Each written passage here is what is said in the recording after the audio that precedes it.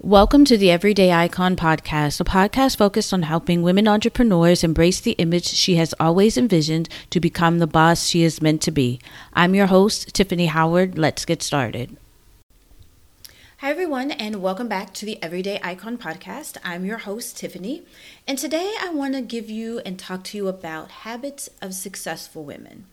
Now, we've all heard many different things of the habits of what a successful woman should have or should do on a regular basis. But I think these are the very important things that we as successful women should incorporate into our life and begin to practice on a regular basis. So number one, reading regularly, both for fun and for personal development. This helps you with expanding your vocabulary, with different styles of writing and just different styles of dialect and communication and different delivery methods. And it also helps you with speaking more confidently. They're also great conversation starters as well. You can always talk about, hey, what are you reading? Or if you're in a conversation and you've read something about it, it will say like, oh, I read a book by such and such, and they were saying something very similar, but added a certain twist to it. It's just a thing of this long life learning. And then even for personal, reading, non-reading fiction books, whatever genre that you would like, it helps you escape. That's probably one of the biggest things that I like about reading, especially when I'm reading more for fun. I'm able to escape. And if you get a really good book, it will take you in, capture you in, and you'll feel like you're just part in the center of the story itself, watching it play out. Now, there are different types and different methods of reading now as well, too. So you don't necessarily have to go to Barnes & Noble or buy the books off of Amazon. You can download them on Kindles. You can download the Audible books and listen and read them that way. I still prefer reading, of course, getting the books and reading the actual hard copy of books. But this year, I do want to become more intentional about what I read and just reading in general. So I do have a small goal for myself to read 12 books this year. I am not going to go all over the top because I'm still trying to figure out how people read 50, 60, 70 books in a year. So if you know, let me know in the comments below. But I did find a tracker that I'm going to be using to help me with reading. And I have my first 2 or 3 books, and I do want to make it an even balance of reading for personal development and, of course, reading for fun. So you want to become intentional about reading and finding time within the day, reading maybe 10, 20 minutes, or at least a chapter a day. So number 2, they know when to say no. And I know we all struggle with this because we want to say yes. Whether we are in our 9-to-5 regular jobs, we want to say yes because we want to show that we are a team player and we want to be, get that next promotion or show that we can do the work. Or even if we're an entrepreneur and we're sitting here saying, yes, I will do that deal. Yes, I will do this, even though it may not make sense and it probably doesn't make sense for you. But we have to learn to say no and understand as well, no is a full and complete sentence. We do not need to sit around and do a lot of explaining anymore, especially as we get older. And this is something that's not going to come easy because I am still learning when to say no, when not to say no, or just saying no in general. It is actually hard because I'm always the person that's like, yeah, I'll do it. Or if I don't want to do it, I won't say anything at all. But we just have to do this to where, one, it protects us from not overwhelming ourselves, not being able to do everything. It provides us a time for us to rest because we forget that we need to rest too. And sometimes we just don't feel like it. And guess what? That is okay. And being intentional and strategic of just saying no, absolutely not, that's fine. So definitely incorporating saying no a little bit more when we need to say no. Which leads me into my next point, which is establishing boundaries. Saying no is a part of establishing boundaries because it let others know what is okay and what isn't acceptable for us. And they can also create and build trust in relationships.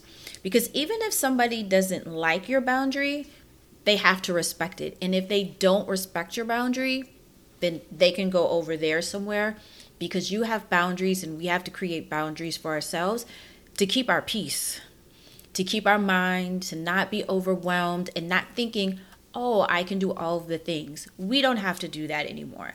And I hope that one of the things that we all learned during the past 2, almost 3 years now, that it is okay to set boundaries. And sometimes your boundaries will come when you least expect it. And I also think that incorporating with boundaries for me is that listening to yourself, because sometimes our intuition will tell us, no, this is a boundary that somebody's crossing and they shouldn't be crossing. And sometimes it will take our intuition screaming at us to be like, no way. And sometimes we wait until it's too late. So in the beginning of any relationship, whether it's personal or professional, we want to be able to build boundaries, because this way, one of the biggest benefits of it is you're able to listen and see others' point of view while respecting your own point of view. So we're pretty much agreeing to disagree if we need to, and just being able to practice self-respect and standing your ground as well.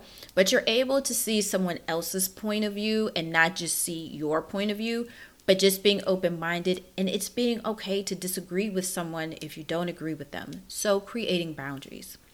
And last but not least, getting out of our comfort zones. Now, this can be a little strategic, or you can kind of plan it in throughout the year or throughout your life. So it's whether it's learning a new skill, like I've learned here with podcasting and YouTubing. It could be taking on a new role at work or taking on a project at work.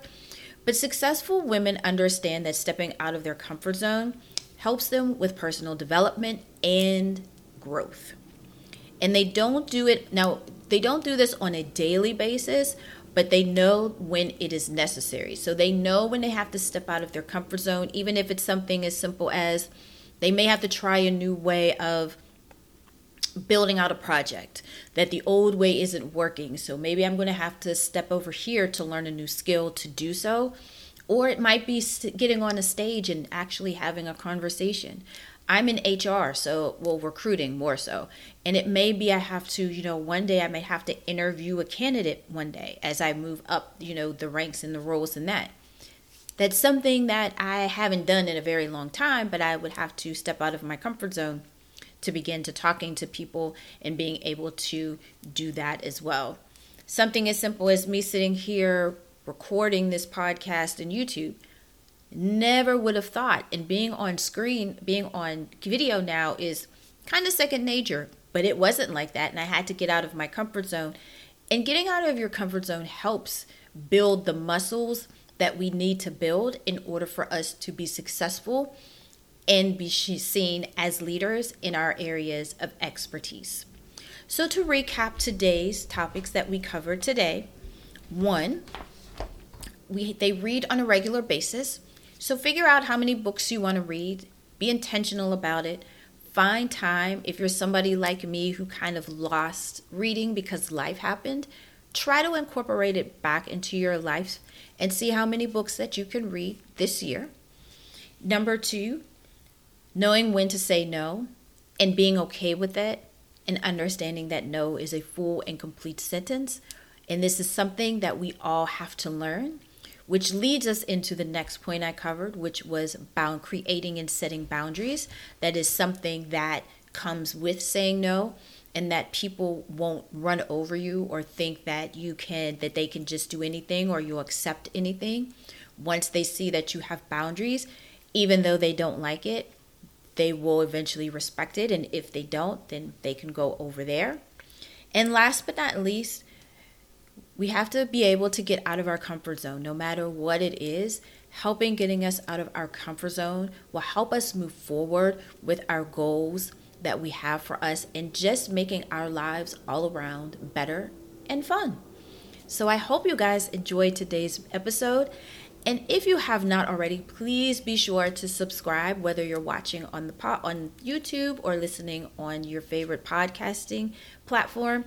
And with all of that being said, I hope you guys have an amazing rest of your day. Stay healthy, stay safe, and I'll see you guys next week in the next episode. Bye, guys.